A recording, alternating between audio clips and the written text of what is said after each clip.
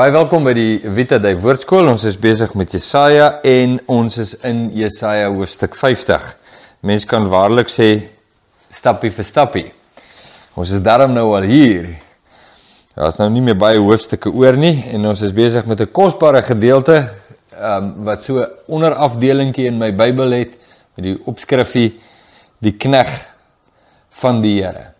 Dit is nou net nadat God vir Israel gesê het: "Waar is tog die skeybrief van julle moeder, waarmee ek haar verstoot het? Of wie is daar van my skuldeisers, aan wie ek julle verkoop het? Kyk, weens julle ongeregtighede is julle verkoop, en weens julle oortredinge is julle moeder verstoot." En dit was op grond van die gedeelte waar God sê: "O, julle sê ek het julle vergeet." Sê, nee, ek het julle nie vergeet nie, die fout lê ook nie by my nie. Ek het julle verstoot en verkoop, nie vergeet nie. En die rede hoekom ek dit gedoen het, was oor julle oortredinge. Dis hoekom dit gebeur het. Maar, sê God, ek gaan iets doen wat so wonderbaar is, dat dit nog in niemand se verstande opgekom het nie. En niemand dit verstaan nie. Dis nie 'n nuwe ding vir God nie, dis 'n nuwe ding vir ons. Dis 'n nuwe ding vir die mense, met wie God veral in die eerste plek hier praat deur die profeet Jesaja, maar dis iets wat ons al optel reg in die begin van die skrif. Net nadat Adam en Eva gesondig het, was dit klaar duidelik dat God het reeds die verlosser in gedagte. In Petrus se boek hoor ons dat voor die grondlegging van die wêreld is Jesus al geken as die lam wat geslag is. In daai selfde boek in Genesis 3 sien ons dat God gee vir die mens klere van velle, dierevelle, en verstaan ons profeties dat die heel eerste offer wat ook gemaak is vir die sonde van die mens deur God gemaak is. Hy het die eerste diere geslag, die eerste diere doodgemaak, en daardeur vir Adam en Eva 'n bedekking gebring, en ook tydelike verlossing vir hulle sonde, met die oog op die finale of die groot of die vervullende verlossing, naamlik sy seun, Jesus Christus, wat reeds geken is as die offer vir die mens se sonde, voor die mens nog geskape is. En is dit, het ons nou al baie gesê, nie jou gloupie laat blaas nie, nou ja, dan weet ek ook nie. Maar dit is die waarheid van die skrif. Dit is hoe kragtig en sterk dit is. En die diere wat geslag is in Genesis 3, en elke offer wat daarna gevloei het, was die profetiese vooruitskouing op die lam van God wat sou kom, wat Johannes met soveel fanfare aangekondig het. Daar by die Jordaanrivier, daar is die lam van God wat die sonde van die wêreld wegneem. So ons sien hierdie drama wat afspeel in Jesaja, en God wat vir die Israeliete sê, en nie net die Israeliete nie, maar vir hulle sê, dit is vanweë julle oortreding en julle rebellie en julle sonde, dat ek julle verkoop en verstoot het, maar dat ek gaan 'n verlosser bring. En as julle hom verstoot, is die boodskap aan die mense in die brief van Hebreërs in die Nuwe Testament, as julle hom verstoot, is daar geen offer vir julle sonde meer oor nie, want hy is die offer van God. Dis 'n baie kragtige gedeelte, so kom ons lees vers 4, die Here het my, praat nou van die knegg van die Here, so ons leer nou iets van wie Jesus is, sy karakter, sy bediening, sy persoon, reeds 760 jaar voor die koms van Christus, word dit op hierdie kosbare manier in 'n progresserende karakter, met ander woorde 'n oopvouende, ontwikkelende karakter, word hierdie kennis aan die mense meegedeel deur die profete.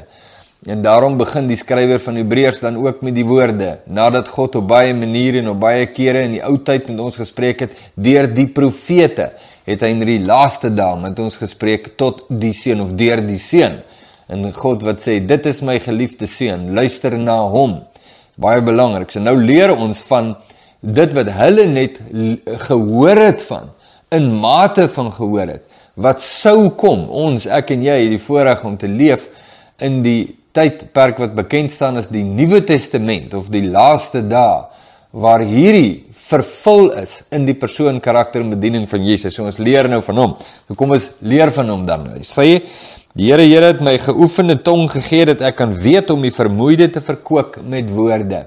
Jesus, die enigste een is, wat die woorde van gees en lewe het, al dis ook Petrus se erkentenis of belydenis, nee, kosbaar, wat was dit, Johannes 6, nadat Jesus sê, wil julle my nie ook verlaat nie, en Jesus sê, na wie toe sal ons gaan, U het die woorde van gees en lewe. Hy wek elke môre, hy wek my oor om te hoor soos die leerlinge. Die Here het my oor geopen en ek was nie wederstrewig nie, ek het nie agteruit gewyk nie. Dis die totale teenstelling, die knegg van die Here, die totale teenstelling met dit wat jy in die mens sien. Die mens wat wel wederstrewig is en wel agteruitwyk, wat ook deel uitmaak van God se aanklag teen Israel. Julle het agteruitgewyk. Die os ken die hand van sy besitter, maar julle het agteruitgewyk. Maar die knegg van die Here vervul die geregtigheid van God. Hy is die absolute vervulling van die geregtigheid van God. Ek het my rug gegee vir die wat slaan en my wange vir die wat hare uitpluk.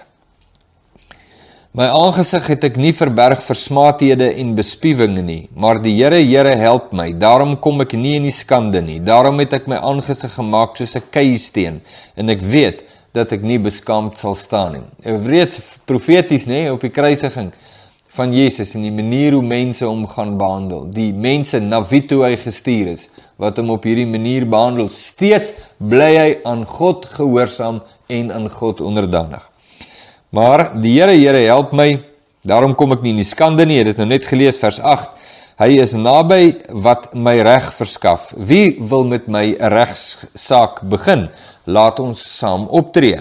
Wie is my teeparty? Laat hom nader kom na my toe. Kyk, die Here help my. Wie is dit wat my kan veroordeel? Kyk, hulle sal almal versluit soos 'n kleed, die mot sal hulle eet. As jy nou terugkyk na die gebeure met Jesus se bediening en sy arrestasie en die manier hoe hulle hom hanteer het, en jy lees hierdie woorde, dan het dit besondere betekenis en diepte. Wie is daar onder julle wat die Here vrees, vers 10, wat na die stem van sy knegg luister, wat in duisternisse wandel en geen ligstraal sien nie, laat hy vertrou op die naam van die Here en steun op sy God. Kyk, julle almal wat 'n vuur aansteek, wat julle met pyle omgord, wandel in die vlam van julle vuur en onder die vuurpyle wat julle aangesteek het. Van my hand het julle dit oorgekom, in smart sal julle neerlê. Die boodskap is kort en bondig, eenvoudig, en dit is, God sê, die knegg van die Here, die seun van God is, God in die vlees, sê, as julle my weerstaan, sal julle in die vuur van julle weerstand self brand. As julle my weerstaan, sal julle eie rug breek. Psalm 2, kus die seun, dat hy nie toornig word nie, want gou kan sy toorn ontvlam, welgeluksalig is almal wat by hom skuil. Van my hand het julle dit oorgekom, in smart sal julle neerlê. Nuwe Testament, in ons kanon, waar Openbaring die laaste boek is, sluit af met hierdie woorde. Kyk, ek kom gou, en my loon is by my, om elkeen te vergeld, na sy werke. Lieflik, kom wel hier in Jesaja voor. Dan vloei dit oor na Jesaja 51. Luister na my, julle wat die geregtigheid najag, wat die Here soek. Aanskou die rots waaruit julle gekap is, en die holte van die put waaruit julle gegrawe is. Aanskou Abraham julle vader, en Sara wat julle gebaar het, want as eenling het ek hom geroep, en hom geseën en hom vermenigvuldig. Die boodskap hier word ook herhaal in Paulus se skrywe, en ons sien dit ook in die boek Hebreërs, waar Abraham voorgehou word as die vader van geloof, om te sê dat Abraham met sy geregtigheid ontvang van God, deur sy geloof in God. En geloof word gedefinieer as gehoorsaamheid aan God. Daarom is die Nuwe Testament baie duidelik, dat jy nie geloof sonder gehoorsaamheid kan kry nie, of in die woorde van Jakobus, geloof sonder werke is dood, daardie geloof kan jou nie red nie. En die werke waarvan Jakobus praat, is presies dieselfde werke waarvan Paulus praat, as hy sê, dat ons is sy maaksel geskape in Christus Jesus tot goeie werke. Waarvoor is ons geskaap? Onderdanigheid aan God. Die werke van gehoorsaamheid. En jy sien dit hier in hierdie kosbare gedeelte, hoe dit na vore kom. Abraham wat voorgehou word as die voorbeeld, sê kyk net soos wat Abraham, praat nou met die Israeliete, praat met hulle en sê kyk daar, ek onthou in Johannes 8 het die Jode baie smalend vir Jesus gesê, maar hulle het 'n vader, Abraham is hulle vader, En Jesus sê vir hulle, Abraham is nie julle vader nie. Hoekom nie? Want julle wandel nie in die geloof van die sogenaamde vader Abraham nie. Julle is biologies afstammelinge van Abraham dalk, maar julle is nie die afstammelinge van Abraham as die vader van geloof nie. En Jesus sê vir hulle, maar God kan uit hierdie klippe kinders van Abraham wek. En Paulus wat verduidelik, nie hulle wat kinders na die vlees is kinders van Abraham nie, maar hulle wat uit die geloof is kinders van Abraham. Dis die boodskap hier. Dan vers 4, luister na my volk, en neig die oor tot my nasie, want 'n wet sal van my uitgaan, en ek sal my reg vasstel as 'n lig van die volke. En as ek dit nou vinnig kry, dan kan ek nou weer daardie gedeelte kry wat ons gelees het met 'n vorige video, wat daar staan, en ek gaan dit nou nie vinnig kry nie, ek voel dit sommer nou aan my. Waar hy sê, die knegt van die Here, die verlossing van die Here, ja, hier staan dit, Jesaja 49 vers 6, ek het u gemaak tot lig van die nasies om my heil te wees tot die einde van die aarde. Daar staan, dit is te gering dat u my knegt sou wees om op te rig die stamme van Jakob en terug te bring die gespaardes van Israel. Dit is te gering dat die Messias is nie net gestuur vir Israel nie. Dit is te gering. Maar ek het u opgerig as 'n lig van die nasies om my heil te wees tot aan die einde van die aarde. Hier is nou die voortsetting van daardie selfde boodskap. Nee, is my so lieflik om dit te lees. U wet sal van my uitgaan, want 'n wet sal van my uitgaan en ek is my reg vasstel as lig van die volke. Vers 5, my oorwinning is naby, my heil trek uit en my arms sal die volke oordeel. Op my sal die eilande wag, op my arm sal hulle hoop. Lees verder van vers 7, luister na my, julle wat die geregtigheid ken, volk in wie se hart my wet is, wees nie bevrees vir die smaad van mense en skrik nie vir hulle skimptaal nie. Dit was Jesus se lering aan die disippels, of hulle sê, vrees nie die wat die liggaam doodmaak nie, maar vrees hom, wat die liggaam en die siel in die hel kan verderwe. En die volk in wie se hart my wet is 'n baie belangrike onderskeiding om hier te verstaan. Julle wat die geregtigheid ken, volk in wie se hart my wet is. Nou die aanklag teen Israel is dit, julle nader my met julle lippe, maar julle harte is ver van my af. Hierdie is 'n saak van die harte. Hulle het God se wette van buite af, maar nie van binne nie. Hulle het nie hulle harte gebuig onder die gesag van God nie. Die volk wat hier geëien word, volk in wie se hart my wet is 'n heeltemal 'n belangrike nuwe konsep om te verstaan. En dit is dan ook die begrip wat Petrus toon in sy briewe, as hy sê dat God het 'n nuwe volk, 'n heilige volk daar gestel. Dis die mense wat gebou word op die hoeksteen, Christus Jesus. Almal wat hom aangeneem het, aan hulle het hy mag gegee om kinders van God te word. Luister na my, julle wat die geregtigheid ken, volk in wie se hart my wet is, wees nie bevrees vir die smaad van mense en skrik nie vir hulle skimptaal nie.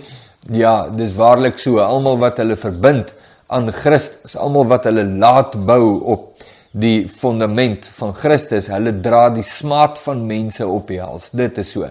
Jesus het sy disippels oor en oor gewaarsku. Paulus skrywe, almal wat God vrugtig wil lewe sal vervolg word. Hulle dra die smaad van mense.